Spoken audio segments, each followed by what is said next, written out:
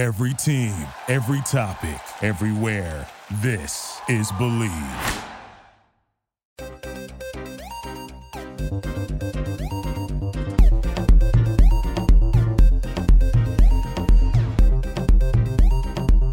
Hi everyone, we are Matt and Kevin, and welcome to the Believe in Overwatch League podcast on the Believe Podcast Network, the #1 podcast network for professionals.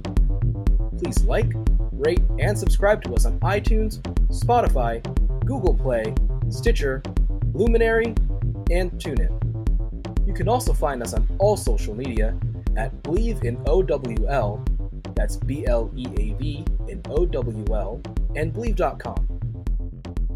This week, we discuss the off-season moves in the Overwatch League, as well as bring on a special guest.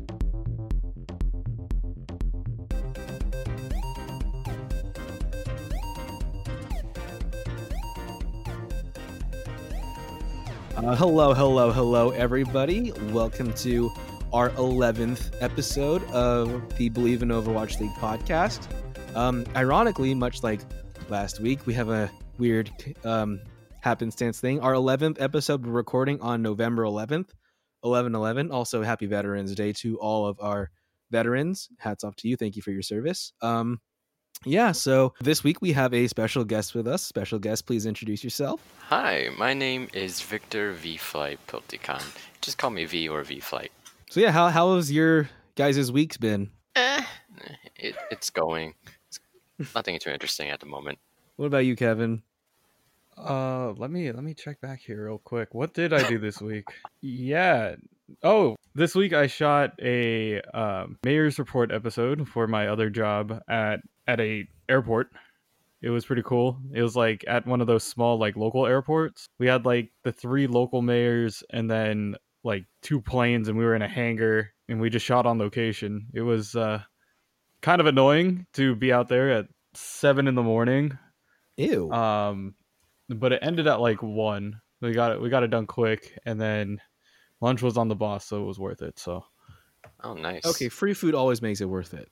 yeah. Talking about this past weekend? Oh man, I got stories. Go for it. I do a lot of esports broadcasting remotely. That's how most people usually start their career in esports if they can. I was doing the Overwatch Open Division practice season, Europe and North America. So this past Saturday, I didn't really sleep that much. As a matter of fact, I think I stayed up for a total of 24 hours straight, maybe even more, because I worked the EU podcast, the Europe, not podcast, the EU Open Division, the Europe Open Division, and my call time was 3 a.m.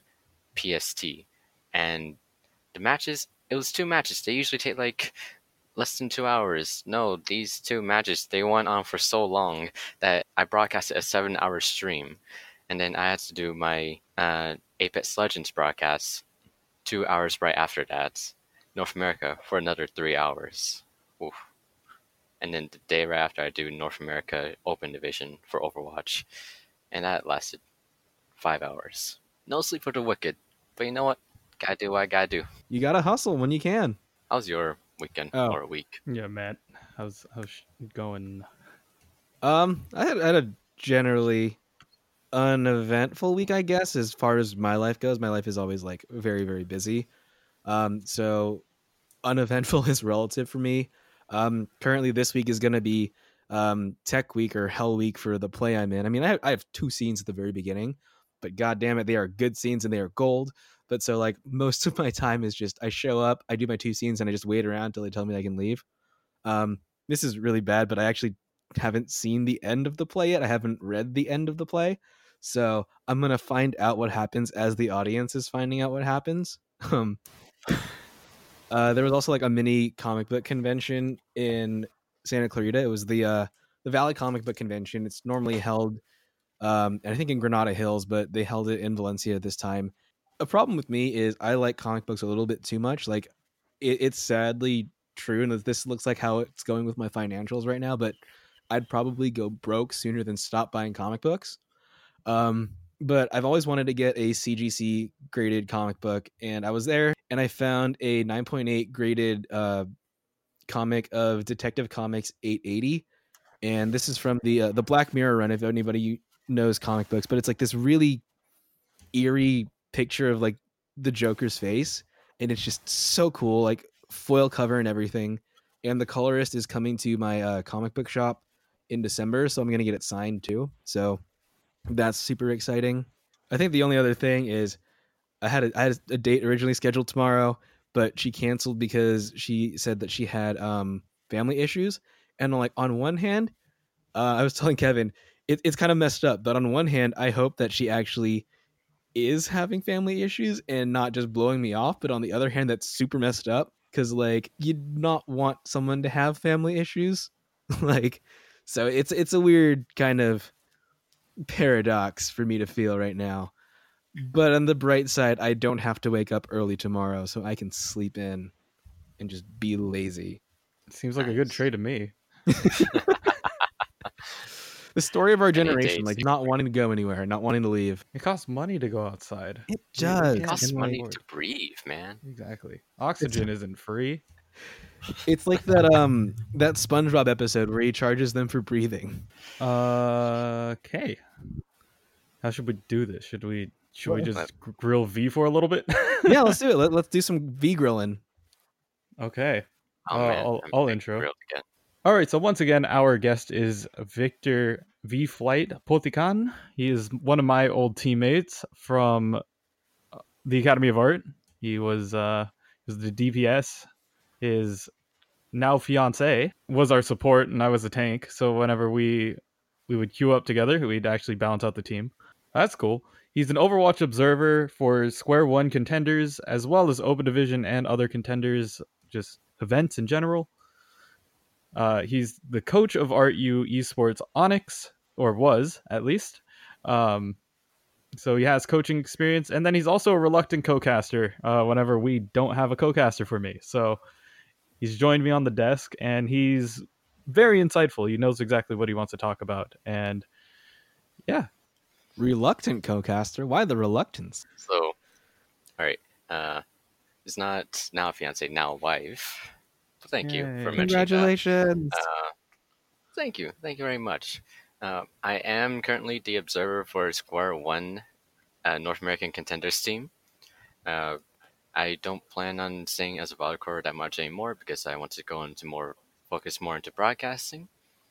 You know, I have some nice juice about the Overwatch, at least Valiant stuff, but I'm not supposed to say anything about that. But I got leaks, and I'm not gonna say it. Just gonna tease you about it that I know. And reluctant is because I want to do observing, or at least esports broadcasting behind the scenes. I want to be the guy in the shadows, working the show behind the scenes. Rarely do I ever want to go up in front of the camera and be a host, be a caster, or anything. I can do it. I'm not the best. I can do it, but I don't want to do it unless I absolutely have to. Not everyone wants to be in front of the camera. Yeah. So yeah, V. So like, what's your basic life story? Who are you, and how did you come to be the V that you are today? All right, so it all started way back 23 years ago in Nashville, Tennessee. Not like this. But yes, I was born and raised in Nashville, Tennessee. Came to the Bay Area for college where I met Kevin here. Kanashi. He used to be a KJHT 33, Khajiit? sorry. But I was that nerdy Asian kid growing up, and I didn't really get to go out as much as most people would want to in their childhood days. So I stayed home almost all day playing games, doing my homework, stereotypical Asian kid stuff. And then I go to college with a focus in doing video games. I liked Overwatch when they first announced it. I tried the beta, and then I just eventually started playing and loving the game at first button press, if you will. Once a one-trick Genji main will always be a one-trick Genji main at this point.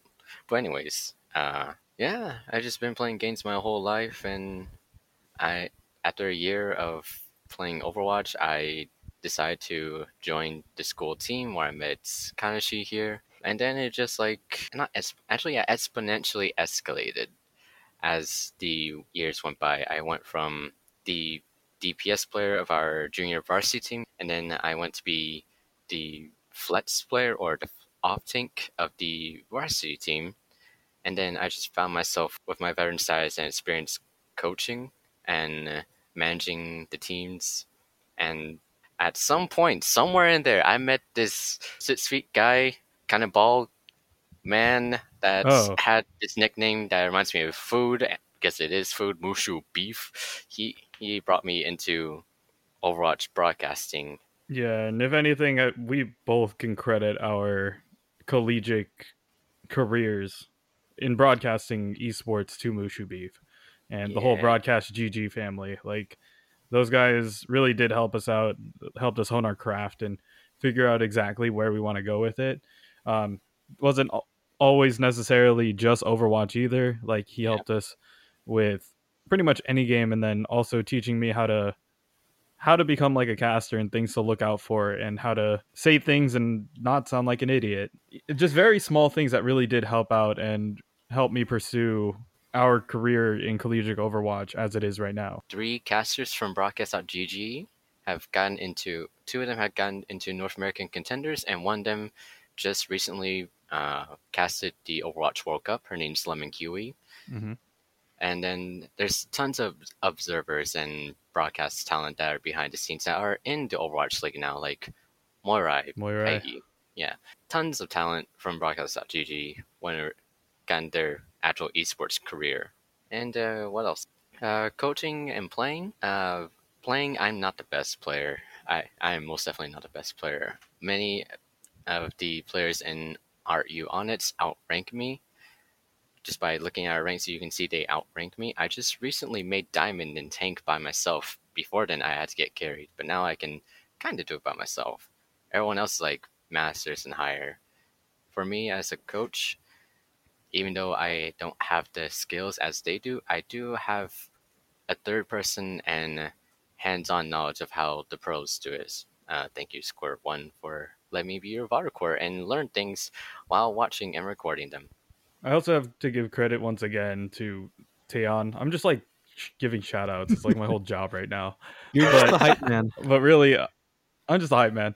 But Taeyeon was actually one of the very first players who got the Overwatch scene started at our school, and he was the one who actually brought the first team together. So that's the reason why I got to meet Victor and Kumo and everybody else who ends up becoming big at our school. At least it was all thanks to Taeyeon, who was an ex-pro. He played on Hammers Esports, Hollywood Hammers, and then he brought his experience over to the school, and because of that, we really just grew the esports scene from there. And so, once again, shout out to Tay wherever he is. So V, like outside of Overwatch, what are some of your gaming favorites, like your favorite styles of games or like games that like really impacted you and stick with you? Well, I do like shooter games.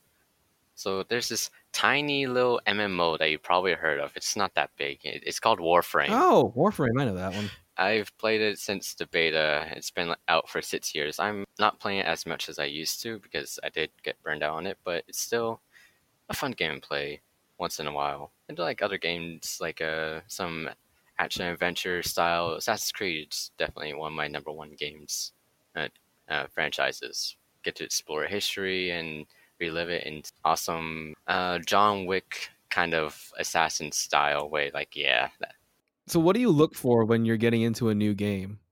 something that's I can actually see myself playing for a long time. Like currently, or at least have a good time playing it. Currently, I'm playing Luigi's Mansion 3, and I'm just having a blast on it. Except for that one water level, but water levels are traditionally known to be a pain in someone's behind. Everyone hates the water levels. Like, oh my god, so much time spent in those Mario and Zelda levels. Ah, I have like my worst water level memories, I think for me, were Twilight Princess. Oh boy, if you play Luigi's Mansion 3 right now, you're going to get to basement level 2. You're just going to have a hard time. It's not even easy walking around that place. Oh, Floating, man. I mean. I was planning on getting that game. So I will keep that in mind for when I play. So what was it originally that attracted you to Overwatch, and what was it about the game that has kept you playing for so long? Genji. It was Genji himself. I saw a video displaying showcasing his abilities. When I was like in high school, I was the only Asian in my school, or at least in my class, and I got the nickname Ninja because I break dance and I do a lot of climbing. It is what you basically call a weeb at that point. But anyways, I really like the whole ninja crap. I even got the nickname Ninja in high school, and seeing Genji, and I'm like, oh, that's my calling. I gotta play this game. I gotta play this guy. Free beta, easy. I play it. I fell in love with it. I'm sad that some of his abilities in the beta didn't carry over into the main game. Like his dash would do a bleeding effect. That was pretty cool, but it was overpowered, so I understand. And then the whole Dragon Blade thing, the dragon cinematic with his brother, is like, oh, that made me stay in the game for at least a whole another year. And then what kept me going was the competitive side and the broadcasting side. Everybody starts for the weeb stuff and the waifu material, and then they stay for the actual gameplay. Like that's literally how two of the Onyx players end up picking their games, right? We know right off the bat which two. This game was such waifu bait. So yeah, like initially, yeah, the whole Tracer's booty thing at the very beginning, where they had to like nerf her booty, and then like I don't know if y'all remember this, but whenever Widow used to pop her ult, her butt would literally grow. You could watch the butt grow out and then shrink back. Yeah, I remember that. I even know like how to fix it and make it again. But that's a whole gaming game dev side I don't want to get into. But yeah, it's the initial reaction of just having like, yo, ooh, that character's cute. I can be that character for a little bit, and then everybody just kind of gravitated to it. And then I decided to be the biggest, most obnoxious German dude in the game. Like you could have been any of these waifus, and you picked the old German powerhouse. Okay, but yeah, it just grew on us, really. See, I came in for blinky British waifu bait, but then I ended up being just Explodey Rocket Queen. It happens. I came in for the weeb stick, stayed for the weeb stick, ended up being basically anyone that you need. Oh, you need a shield? I got you. You need someone to heal you? I got you.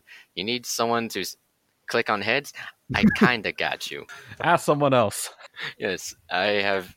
Ever since joining the school team, I have eventually became a flex god within the high plat, low diamond rank. That's the one thing I don't like about roll queue is that I can't flex play. Like I liked being able to swap onto whatever we needed, but now they've nerfed us. Sad thing. Yeah. So V, Kevin and I talked about this last week, but from that opening cinematic with Overwatch 2, we just discovered that Genji's just been running around naked for the past 3 years. What do you think about that? And like, what do you think about his new cosmetic with the hoodie and the pants? His prototype version is black. Black Watch version, he doesn't really have a body, an actual human body, so it kind of makes sense for him because he's not really naked in his mind, but whatever works. But at the same time, I think the story director, Michael Chu, I think that's his title. Michael Chu has confirmed Genji still has that thing between his legs. Huh. It has been confirmed. People have been asking so much just to confirm, and he's like, I'll just let them have it. So, oh my. At least, so Genji's still clothed in his mind because he's covering that thing, and him having a hoodie and sweatpants, that's pretty cool, to be honest. I was saying that he got the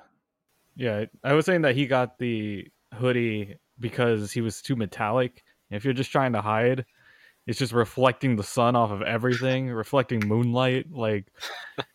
So like that's why he decided to put. Yeah, exactly. He had to put on like a coat so that it stops glaring all over the place. It's like coat has glowing LEDs on it. That's for aesthetic. He could turn those off, right? Like it's the RGB, man. He could change it according to wherever he's lurking. Yeah, you saw in the Dragon cinematic a few years ago. He can turn off his lights anytime he wants to hide in shadows. I'm really hyped for Overwatch 2 for the one and only reason, Genji. Yep, that cinematic got me back going.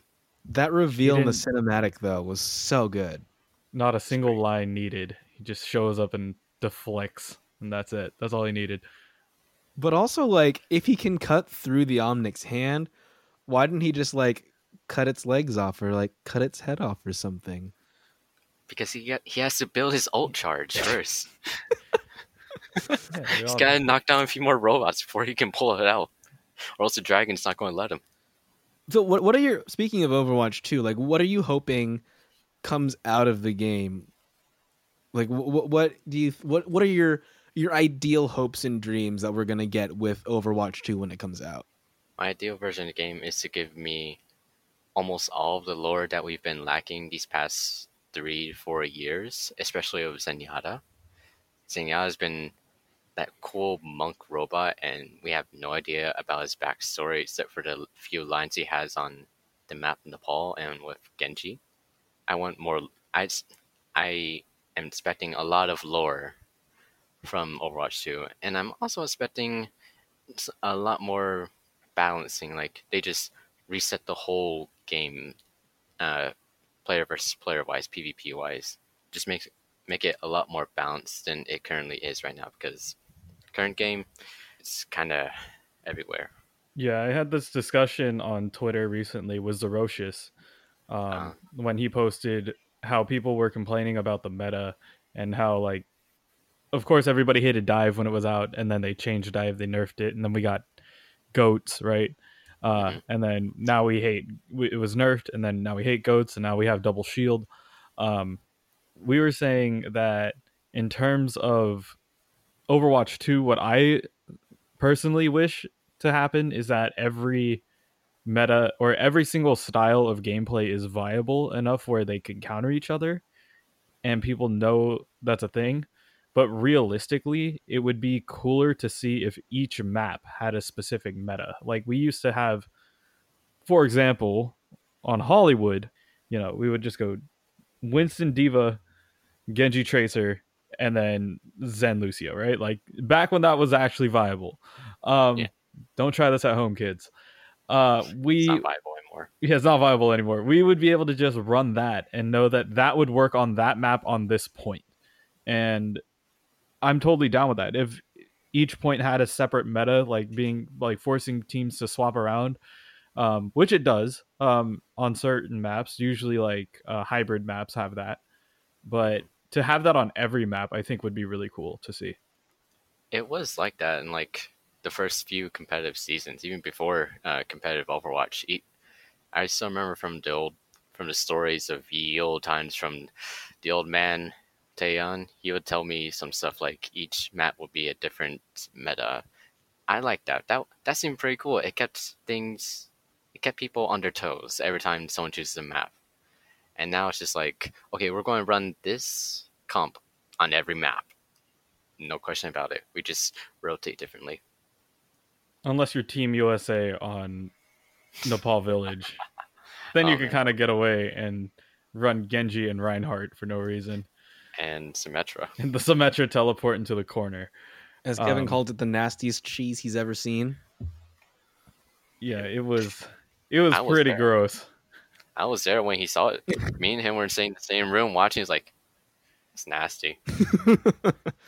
I guess as a caster, what are some things that you've learned? And like, I guess not just as a caster, like as a coach, as a caster, as an observer. What are some things about, I guess, esports and gaming that you've learned? It can be fun. It can be fun if you make it fun. You don't always have to be like super stressed trying to get things done on time. Doing LANs on-site tournaments can be very stressful, especially if things go wrong hardware-wise, or teams just like quit out of nowhere and you have no idea what to do. it can get tough, but it can also be fun because the people that you meet, basically people you meet, the community you grow into, you just find like a different kind of family, to put it simply. And that was another question that I had written down here. It's like, could you explain the connections and some of the, I would say, major benefits of trying to work in esports? Uh, Most people start off with random pickup jobs, random jobs that are like low tier, not going to get you anywhere, but it's where where you get your start. That's how most people get their start in most general areas. Uh, you make connections as the people behind the scenes. Everyone's communicating. Everyone has to communicate with each other to make sure that things go well, things start on time. On day of the broadcast, day of any tournament that you're working, you're constantly talking to each other. You're making those connections, whether it be like professionally wise or just like casual, because there's a lot of downtime. You have to create a lot of downtime to give everyone a rest. And during those downtimes, you can talk, communicate, you make some new friends. Like, I have some pretty good friends in the Overwatch community or in the esports community, like Beatdown Boulevard, Kenobi, Bemi. Everyone loves Bemi.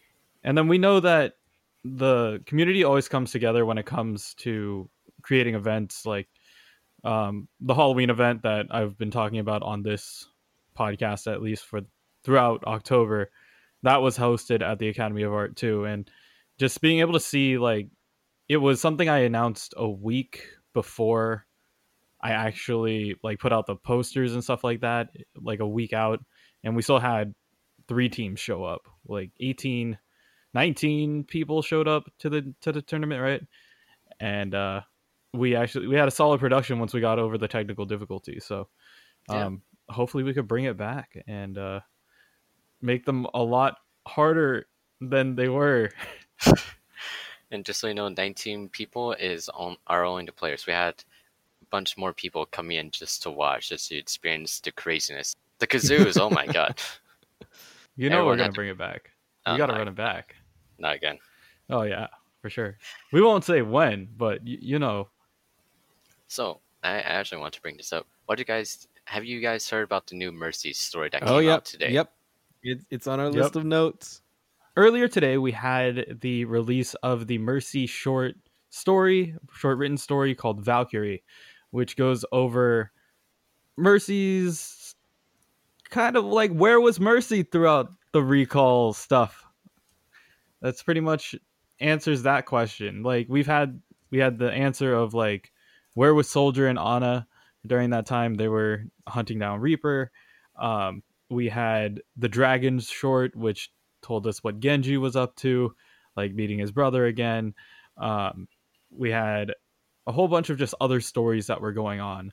But now we know where Mercy was the entire time, and that's what we're about to hop into. We find out that Mercy has been kind of undercover in Egypt. She's been hanging out over there, saving people as Dr. Ziegler. She's not going by Mercy or that whole Overwatch, not tying herself back to Overwatch at all. She's just trying to help people in need. But we do get an explanation of who that girl was that Mercy saved in the initial trailer. The Heroes trailer. The Heroes trailer. I think it's the one where when you open up Overwatch for the first time, it plays like automatically. Oh yeah. This is Winston. Obviously. Yeah, that one. Yes. But it does go over like who that girl was that Mercy saved from the fallen building. So if you really want to dive into that, you can have a look at the story. It's really not that hard. It's not that hard of a read, and honestly, it's very very informative. 2 characters also pop into the story, not mentioned, but actually are part of the story. You should know them by the names of Ana and Soldier 76. Yeah, I don't know who those guys are. See, my thing that I'm disappointed about is we've had 2 stories in Egypt now, and Pharah never makes an appearance. And like by now, like y'all listening know that Pharah is my main. She's my waifu. But like they mention her in the Bastet story. We don't even hear about her at Mhm. all in this one. Like, they mention Helix, they mention the Raptora uh, core that I guess they have, and like they never mention her, which I'm really sad because I was hoping for a confirmation of Pharmacy. That's like my favorite. Besides Ryan and Anna, which we know didn't happen, Pharmacy was like my favorite ship. I think another thing that would have been really cool is like if they did tie that into the story. You see like Farah realize that Anna is still alive. You have that whole dynamic. Then you also have the dynamic of, Pharmacy actually working and like being able to help him out. But you would have that whole family dynamic of like not knowing what's happening here and all that stuff. It would have been really dramatic and it would have been really big for the story. But It would also make the story a lot longer if you think about it. yeah, I wouldn't mind sitting through that. Like you could have made the whole like Mercy saving that little girl like half as long, and then just had like the whole reveal with like Farah and Anna. That would have been Like, we're oof. already in Egypt. Like, all you have to do is just say, "Oh, look, Farah pops up."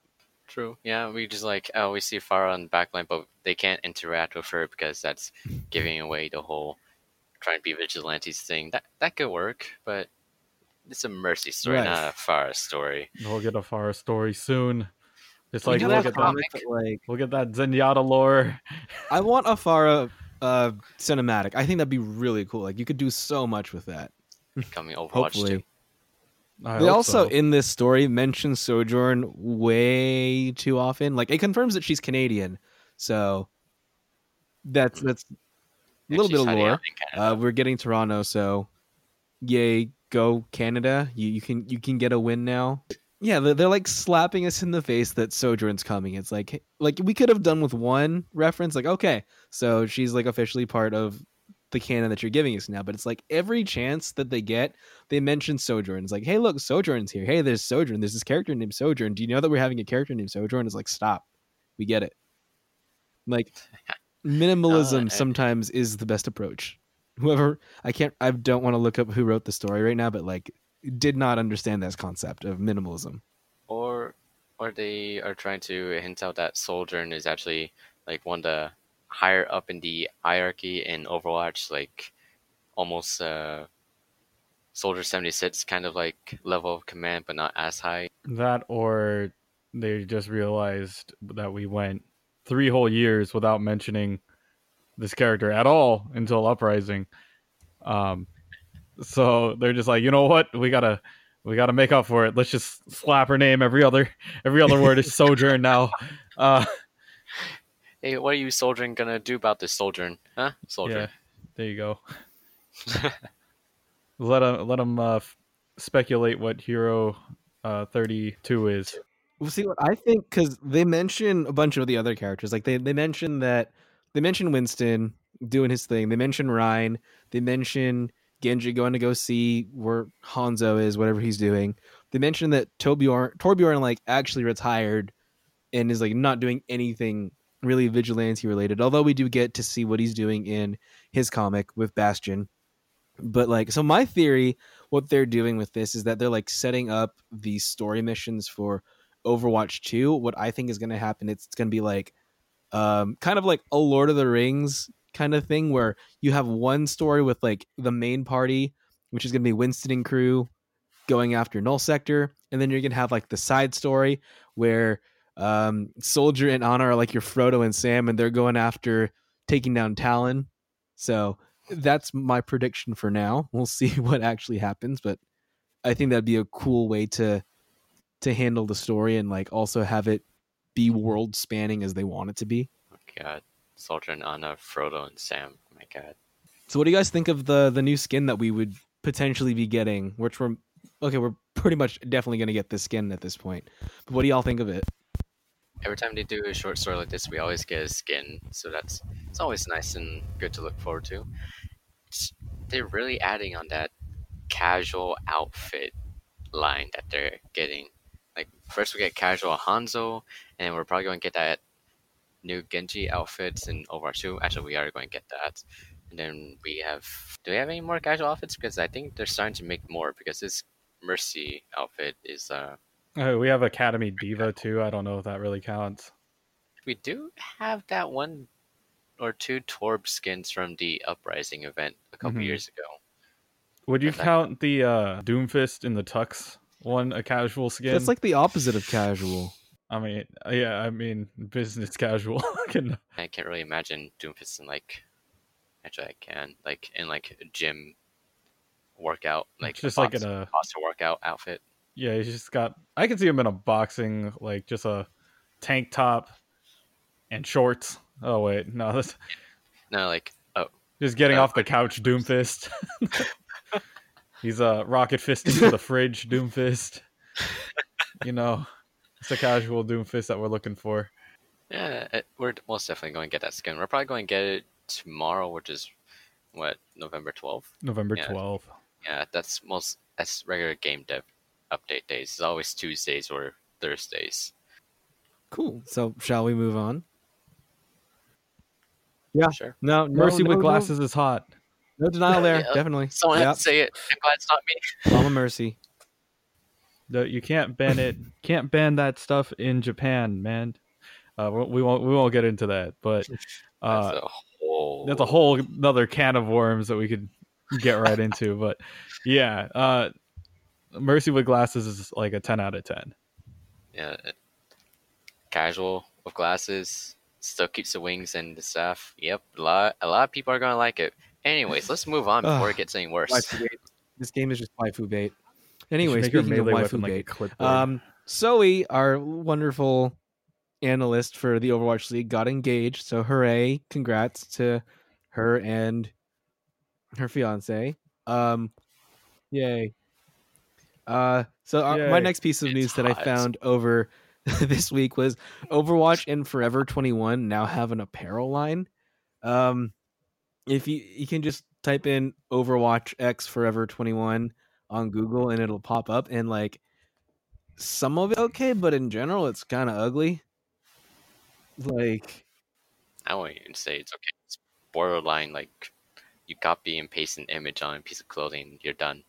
it literally looks like some of them like you're saying, V, it looks like you took a screenshot and like copy and pasted it onto like a Word doc and like didn't even align them. Ugh. Like this I Play to Win one. If you look at it, the I Play to Win one is exactly what I'm talking about. It's literally just like screenshot. Diva highlight intros. It's not good, guys. So V Flight knows the joke that I'm about to pull out. I did slap it in my own Discord, but it's true that Forever 21 has had a couple of coincidences in my opinion. So Forever 21 had a Pokemon line before. They tried an anime line with the Naruto thing. They've tried Overwatch, like an Overwatch only line. But Uniqlo did it first, and they did it better. So It's doing it so much better. The Uniqlo did it so much better. Like, if anything, the Genji socks look nice, and that's about it. that's probably like the only redeeming factor that they got from here. But honestly, like Uniqlo had a lot more. They had varied designs. They worked with Blizzard to kind of come up with things that aren't just copy and paste, and it's also minimalistic in a way that is subtle enough where people who play the game will understand where it's from, but it's also casual enough where you could wear it outside and people will be like, oh yeah, that's cool. You gotta, like, unless you're wearing a hamster t-shirt that just says bam bam bam over it, like that's kind of in your face, but you can't say no to a Hammond shirt like that. I gotta stop looking at these outfits. They look so bad. Like, I can make better, and I'm not even a graphic designer. If you want some really cool merch, like Jinx has some really really cool hoodies that they came out with a Letterman hoodie. They have like character hoodies. I looked at the website right now. I don't know if I'll be able to get this. Hopefully I can get this episode out in time edited. But like if you go online now and you buy one of their hoodies, it's buy one get one free. November 12th and 13th Pacific time. Like, but it's only good. It's only good for their Hanzo, Symmetra, McCree, Zenyatta, and Torbjorn hoodies. But like, if you like any of those characters, like, buy one get one free, guys. I'm high key wishing that they had the Doomfist and the Pharah ones, because I'd keep the Pharah one and I'd give my brother the Doomfist one. But sadly, we can't have everything we want. But like, I'm looking at this Hanzo one; it looks really cool. So check them out. All right, so moving Right. on. I've through all of my Facebook scrolling. I don't know if you guys were able to look at this video that link that I put up, but there's this workshop mode where it's kind of like it's really weird. It allows 5 of the characters on your team to jump into the body of one of the characters, and then one player controls like where you all move, and then all the other characters can use their abilities from this like the body of this one character. So like if you watch the video, it's from Ari Kadu, Arikadou. The video is called "This Game Mode Lets 6 players control one character." So like everybody jumps into the Rhine, and like from inside the Rhine, the D.Va's just boosting around the map. The Zarya's throwing up bubbles. It's really cool. What blasphemy monstrosities workshop mode am I looking at right now? It was pretty cool, honestly, to just actually never mind. It wasn't cool. Just imagine rolling goats all into one character. Like that thing Oh, is God, unkillable. Oh god. That is exactly what they did in the first one, and I actually have like the game mode saved. I have that. I have the code already ready, so we expect to use this for Ooh. the Oh, next no. one. We're gonna that's gonna be so we're gonna much make this fun. one of them. Oh, no. So for any of you who want to try it, the code is E3TYW for the workshop game. Yeah, I just wanted to highlight that because I saw this week and I thought it was like, holy crap, it's really cool. So have you tried it? Yeah, I've played one. I played one match before. It was pretty interesting because like there are people who are just like, yeah, what if we just go bunker? Like just have the Bastion inside of the Sigma and the Orisa and just do that. But we all saw how well, if you watch the video later, like if you have 5 people in one and then you just have a Sombra like just go and do their own thing, you can kind of stealth around, or you can use Sombra's. Everybody hops into Sombra first, and then you just use stealth, and then you uncloak, then you hop out, and then you restack yourselves. It's kind of funny, but you could also get around a lot of abilities with hack, especially if they're all rolled into one character. It hacks everyone. There's so much synergy available here. Just to be clear, just feel. Am I actually looking goats embodied inside of Reinhardt? Yes, it Oh my is. It is the Reinhardt's body with Bubbles, D.Va Booster, and Matrix, Brig, the Ana. I think they had an Ana instead of the Zen, or did they have Zen? It is an Ana. Yeah, it was an Ana. So like, imagine just getting slept, then charged, and then out of nowhere, just like a D.Va bomb drops right on top of you. It's pretty wacky, honestly, but it's pretty fun. All right. So on to our next topic. Ninja Blevins, I don't remember what his first name is, and I don't feel like looking it up, but the streamer that everybody knows, Ninja from Fortnite, thinks that streamers who get caught cheating should deserve special treatment just because they're streamers. This is in response to a Fortnite player. His name was FaZe Jarvis Cotry. He got a permanent ban from Fortnite because Oh, yeah. he was caught using aimbot cheats, and like I think from what I've read that he wasn't using it on his like professional account. He was using it on a side stream account just to use it. But according to that's his name, Tyler Ninja Blevins. He said like this is like a stupid thing. He was a kid. Like you shouldn't ban him. You shouldn't ban him because he's a streamer and he's bringing more attention to your game. Like I don't care if you ban like normal players, but like the long and short of it is that like streamers bring you like more attention, so give them leniency is his thing. What are your guys' thoughts on this? All right. I don't care if you're a streamer or not. So, yes, the streamer thing does bring attention to your game, but considering it's Fortnite, everyone in the world knows about Fortnite. You don't need a streamer. Losing one streamer won't really hurt the publicity so much. Yes, he's a kid. Should you give him leniency? I'd say a ban They banned him for life. I think that's a little too harsh. Maybe give him 3 years. I see people say 6 months, but that's too much leniency in my opinion. 3 years. 3 years is all he needs. He's already made an apology. He understood what was going to happen. He didn't expect the ban for life, but no one did. To give a streamer more leniency is like privilege. If you're to give someone privilege because they are a certain thing, that seems quite unfair to others. So saying like to ban a random person for life for using aimbots, okay, yeah, that makes sense. That makes sense because it's against the policies. When you made your account, you should have read the policies. Cheating does grant. If you're caught cheating with any sort of aimbot or anything like that, you are most likely gonna get banned for life or punished somehow severely. I totally agree with them putting down kind of a discipline or a consequence for using a cheat. We saw this happen firsthand in Overwatch, actually.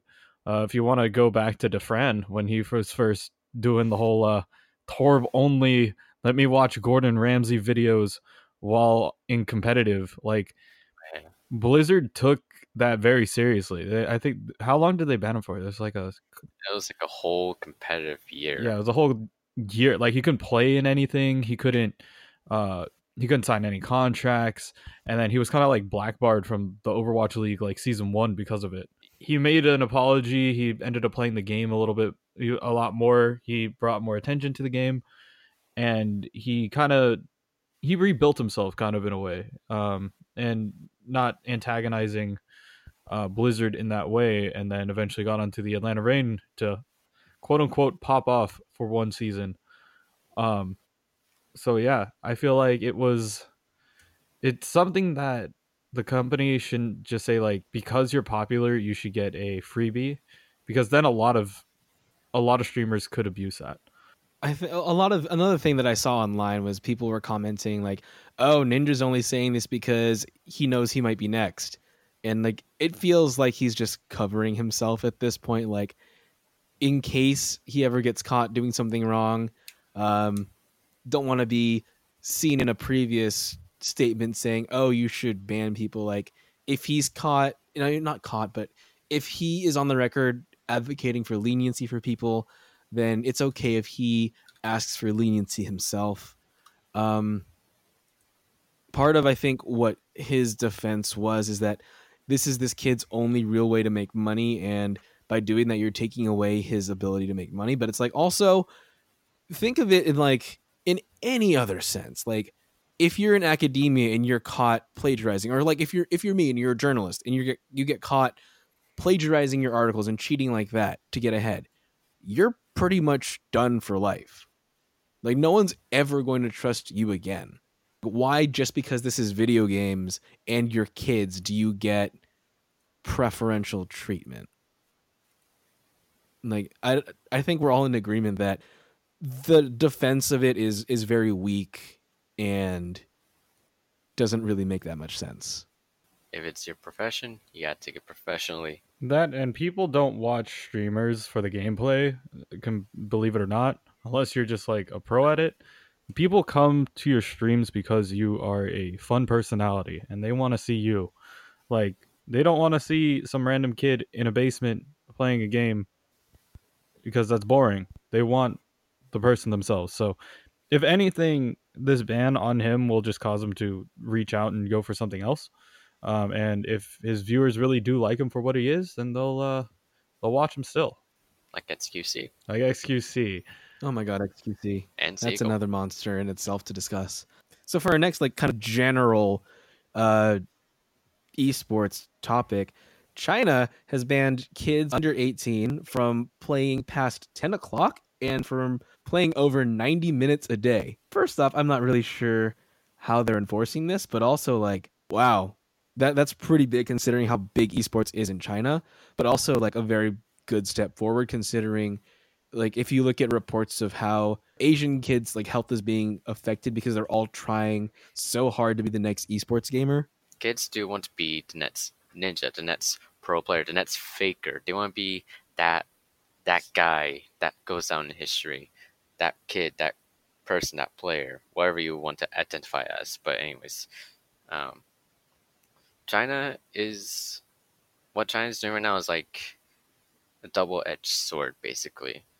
So it's making sure that kids are actually not trying to avoid their actual education, because you do need a good education if you want to like go anywhere, even in esports. Uh, while esports is pretty freaking huge in China, they are kind of doing it pretty well. It's a start, but it's a little too harsh of a start, and it's going to affect the next generation of esports players until they like increase the limit from like 90 minutes a day. It's like what, 2 games of League of Legends, 3 or 4 games, maybe even 2 games of Overwatch. Like 2 games of something, 2 competitive matches of something a day, and that's not going to be enough training for the next esports player. So you just gotta, I think China has to find that balance if they want to keep the esports industry alive. If they want to keep it alive, if they don't, well, they're going in the right place right now. The Lad Bible article, which is quoting a New York Times report, which is quoting a Kotaku report, the China National Press and Publication Administration, their reasoning behind it is that this is going to tackle issues like video game addiction, nearsightedness, and poor academic performance across a broad swath of society. So the ban actually doesn't really apply as much to weekends. They get 3 hours on the weekend, so a little bit better. They get double their time. And also, China generates more than $33 billion annually from esports. So, yeah, it's going to be crazy to see what the economic implications are of this, and if losing that kind of money to their economy causes them to revert this, or are they just going to stay the course? Yeah, I totally agree with what you're saying here in terms of hurting their esports economy wise, as well as kind of their position in the esports community. Most people consider, at least in Dota terms, like China was the home of Dota when it was first released. And if you were to hit, especially teenagers who are starting to get into this kind of industry, to limit their playtime, and then like yeah, it's cool that they get a little bit extra on the weekends, but this is like where champions start. You start out playing super late at night and like essentially being on the grind, and you know that you're that good once you start like getting people to recognize you and all that stuff, and you can't do that over the course of an hour and a half in a day. Like that's not enough. This is gonna affect the youth, at least. Like they said 10 p.m. right is the cutoff time. Yeah, they're gonna find something else to do. Like they're just gonna play on PS4 and Xbox and just play like single player games, like things that don't require the internet. Like it's just gonna dodge the whole multiplayer online thing. So I feel like that's another thing that they can work on. If you're gonna try to take away the whole playing online thing, you're gonna have to take away shutting off like the PS4 networks and stuff like that. Like, good luck with that, my dude. And handheld consoles are gonna, yeah, Nintendo's just gonna get a ton of money pretty soon from China, because they're all just gonna go and play handheld stuff, and you can't stop the kid under the covers at 11 p.m. Like we were all that kid. Yeah. So yeah, they're just gonna find a creative way to get around it, whether it's gonna be like hacking or whatnot. Like I think in my experience, I found that whenever you put a limit on somebody, they're gonna find a creative loophole. they're just gonna get a VPN and just go to a different section of the world. That's just the way how it's gonna work. They're doing that now, actually. Like you said, they're just going to find a way to get around it, and they can't stop it. There's gonna be a lot of really good Japanese Overwatch players pretty soon. The Tokyo Drift are gonna come to the Overwatch League. Just saying. Yeah. Oh my the God, Tokyo I wish. Drift. Don't Bring in take my Tayo, name. 10. Yeah. Tayo, AKM, or AKTM, bring them back. Let's go. Okay, speaking of China again, and like I know last week I said hopefully last week would be our last time talking about Hong Kong. Jeff decided that he would make me eat my words, and he went and said that he publicly expressed he wanted that Blitzchung's ban be completely repealed. So that I think that's the first time someone really high up in the Blizzard hierarchy has actually made a public statement, especially one that is expressing displeasure with how the organization as a whole handled it. A lot of Blizzard employees heard about it and they didn't like it either. From what I'm guessing, what I've seen so far about this is that it happened, and especially it happened with a Hong Kong native who was running the show basically, or who was the TO, or who was in control of like player management.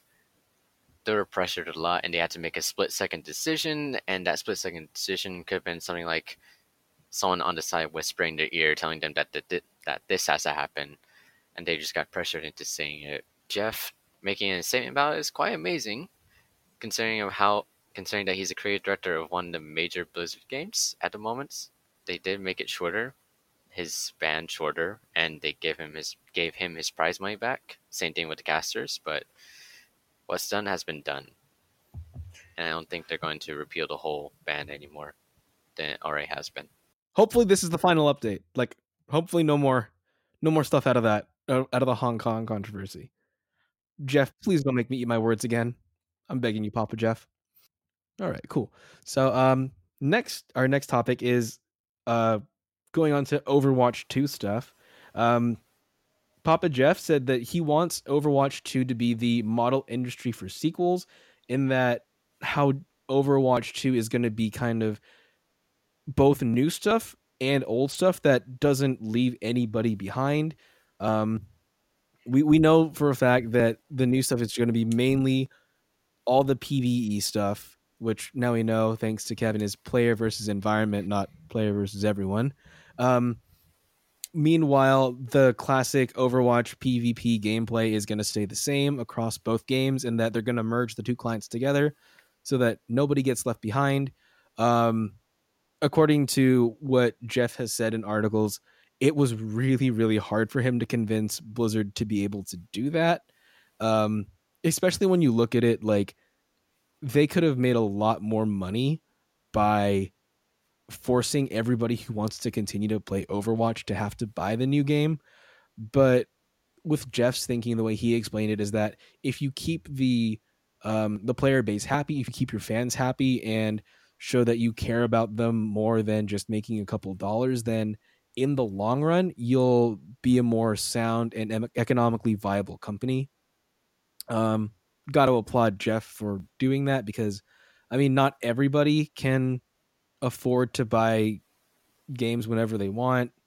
And not everybody wants the PvE stuff. So I do applaud Papa Jeff for that.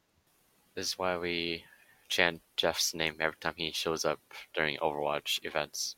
He's a good guy, and what he is trying to do for Overwatch 2 is pretty nice as well.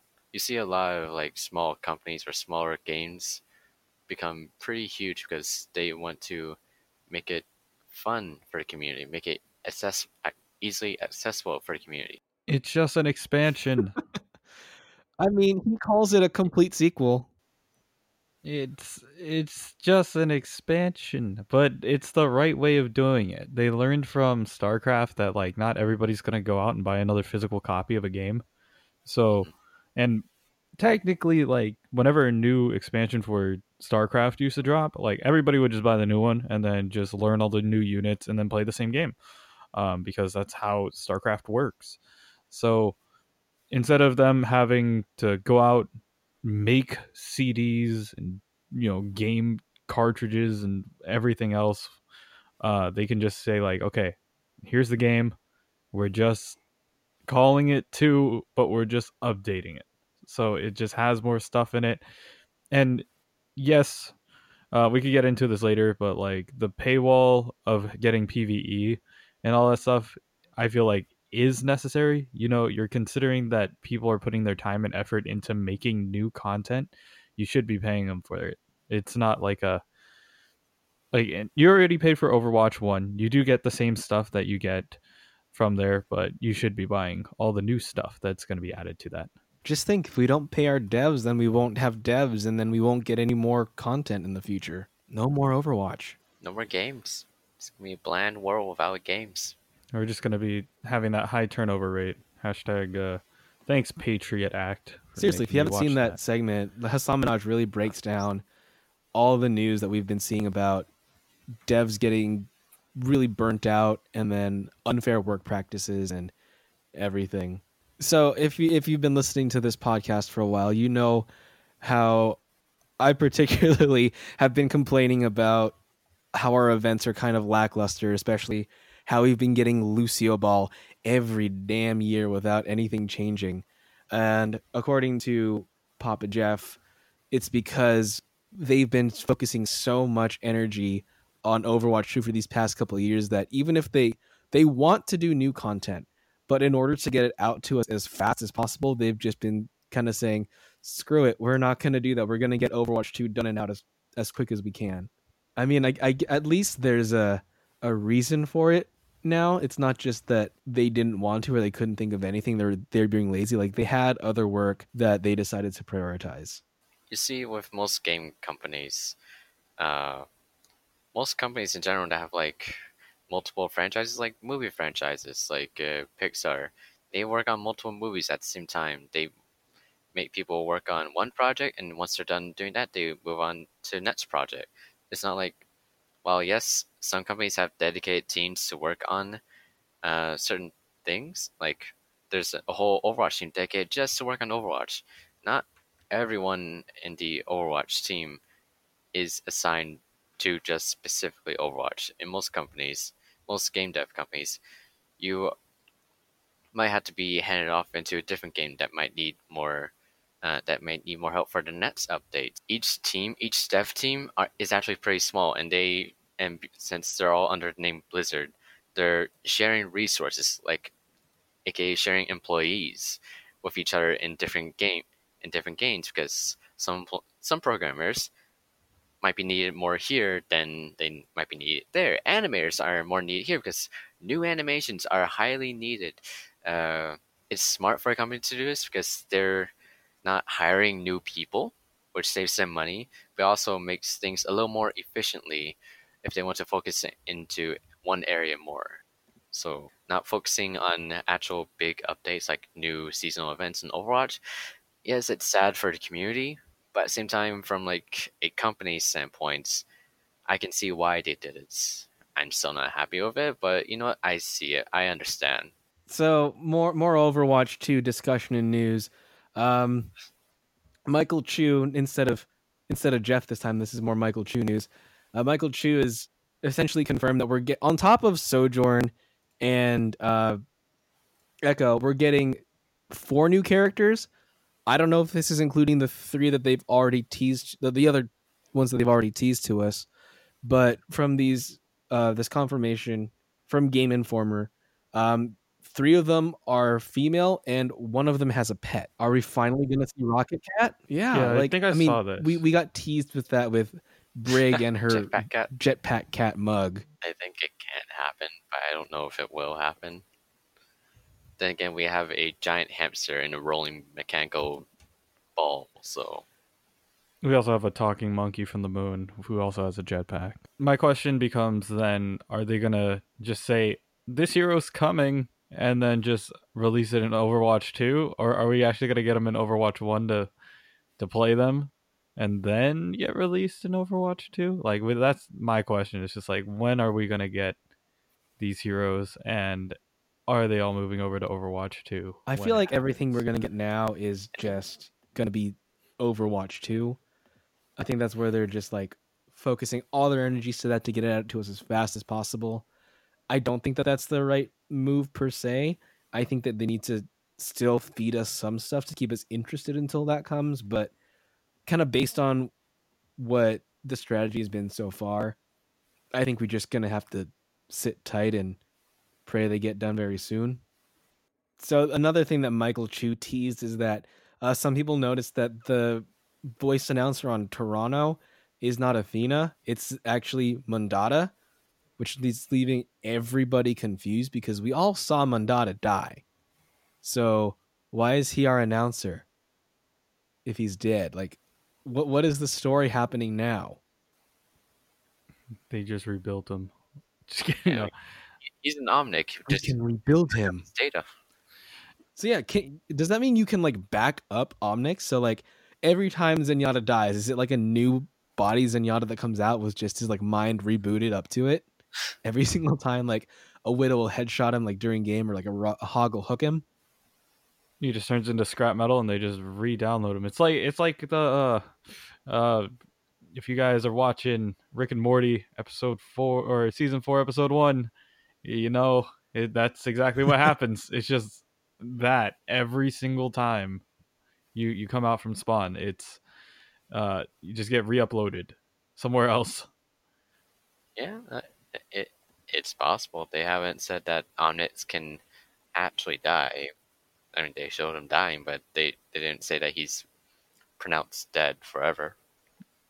But that'd be kind of like messed up too. Like consider like these guys saw you die there. They made a statue for you. You can't just like come back. Just be like, I mean, hey, Ana guys. did it. Ana and Soldier did it. Yeah. Yeah, but they didn't get like a statue or anything. Like just imagine like everybody's like mourning your death and then they just come back and just be like Yeah, I mean, my Jesus. statue's aight. Yeah. Real talk though. All right, so I guess the last bit of story Overwatch 2-ish news that I have is apparently we are only going to get Sojourn in Overwatch 2, but he says that the reason for it is because she's very central to the story of Overwatch 2, and to release her sooner, according to Jeff, would have felt rushed and out of place. Yeah, it's why even though we've known about Sojourn for longer, and according to Jeff, they've been planning on having her in the game even way before it launched. Like you see her in the Recall short, her image pops up. It's why we got Sigma first, because he's not really essential to the story of Overwatch 2. He's a character we can have him play with, but he's not going to have too much of an impact. I think that's a positive step in the right direction, at least for Blizzard. They are taking their lore seriously now. They're not just saying like, we'll just throw something up there and hope that our fans like it. They're actually taking the time to say, you know what, Sojourn is going to be one of the tying pieces for Overwatch 2. And the reason why the PvE missions probably even happened in the first place is because Sojourn is there, giving instruction, telling them, what to do. We saw a glimpse of that in the Uprising event. So hopefully that is what will eventually lead into Overwatch 2 and the whole PvE missions there. If Soldier does come out when Overwatch 2 comes out and not before, it is a good step into direction, but it's also a long step. It's going to take a while and is a bit risky considering how the Overwatch community and player base doesn't really think so highly of Overwatch anymore than they used to. So I'd say Blizzard's taking a small risk. A risk, but a small risk in delaying the arrival of a new hero. I also think that we're going to get more heroes in between then and, Overwatch 2. We still have Echo for sure. We don't know if Echo will play into Overwatch 1 as much. She is one of the announcers. She is the announcer in the Rio de Janeiro mission that we saw with Lucio, Mei, Tracer, and Reinhardt. So I don't think... No, if they do pocket Echo and they do pocket Sojourn, Junker Queen, please.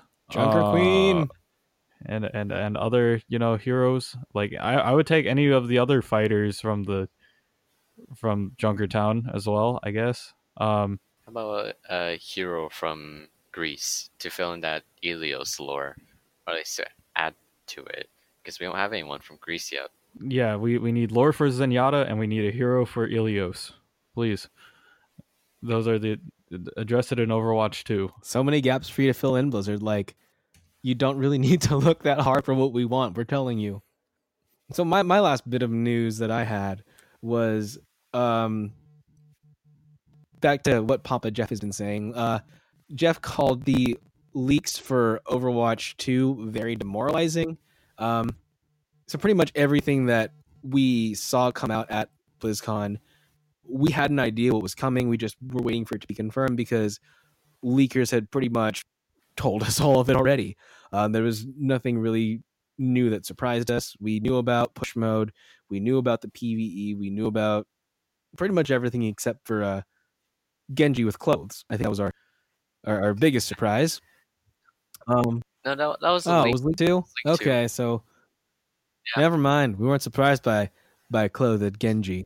But Jeff described his emotions during it. Like, if you've seen the new Shadowlands cinematic for World of Warcraft, Jeff said, if you want to know how the game developers feel about leaks, picture my face where Sylvanas' was, and instead of that helmet, that was my cell phone.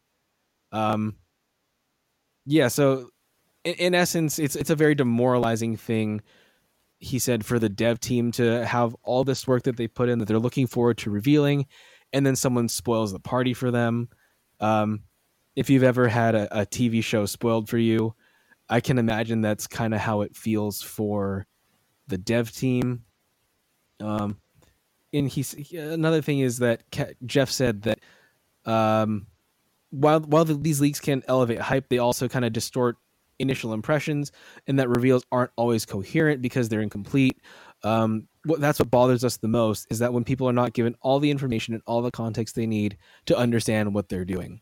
Yeah, I mean, I personally rather would have not had anything leaked and just found it all out during BlizzCon. I think that would have been more exciting and more fun for me. I get that not everyone feels that way. Not everyone likes surprises and wants to know as soon as they can. What are your thoughts on leakers?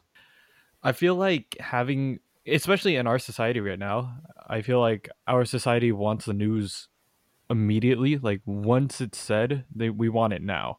We were kind of trained to get things like right off the bat, but there are some things that are better left as a surprise, and I feel like these announcements are one of those things, especially since this is like one of the things that Overwatch players always look forward to. Even if I feel like being able to experience it all happen at once is like a magical feeling all on its own.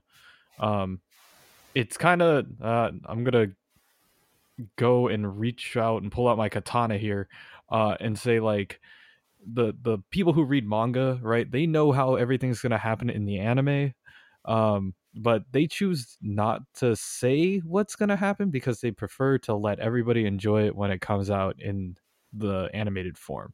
And leakers should just take a note from manga readers. Like, yes, you could enjoy it, but keep it to yourself until it's like public knowledge. Yeah, like Iron Man dies in Endgame, but that's old news now. So, like, yeah, it's basically spoilers. Leakers, like you said, they should take note from like manga readers from the anime community, or like people will watch the uncut version of a movie before it officially releases and then give their feedback. I've been one of those people. I watched BlacKkKlansman before it went out, and I said nothing about it until it came out. And I'm happy I did, because there's so many things in that movie that's I could have said and just like made the experience not as impressive for people who first watched it. People who, well, the Overwatch 2 leaks, while it did bring up a lot of hype, it's a double-edged sword. It's like, yeah, like you're saying, like if someone leaks something that's wrong, then our expectations that we have are just not met. They're dashed and whatever. And if what we do get leaked actually happens, then it's like you're not as surprised because you're expecting it. Where's that magic from seeing the finished project? It's gone. Thank you, leakers. Okay, so I guess that wraps it up for the news and main interview section with our special guest, V-Flight. Thank you for listening to this section, and tune in to the off-season news and Overwatch team news section, or if you've listened to that before you listen to this, thank you, and we'll see you next week. See ya. Bye. Next week, we discuss the final rosters for the Overwatch League teams, as well as the potential Mercy event coming in the future.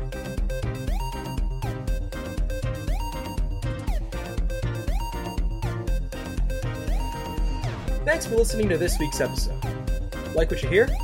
Please like, rate, and subscribe to us on iTunes, Spotify, Google Play, Stitcher, Luminary, and TuneIn. And follow us on all social media at Believe in OWL.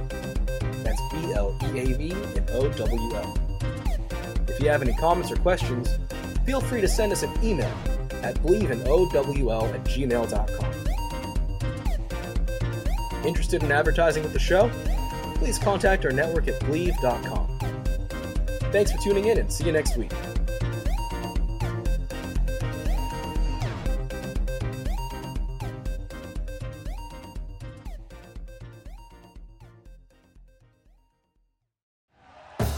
Thank you for listening to Believe.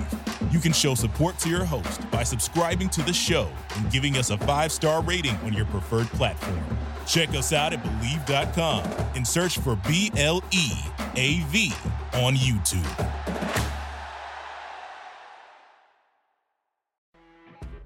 You know when you're listening to a true crime story that has an unbelievable plot twist that makes you stop in your tracks? That's what our podcast, People Are the Worst, brings you with each episode. I'm Rachel.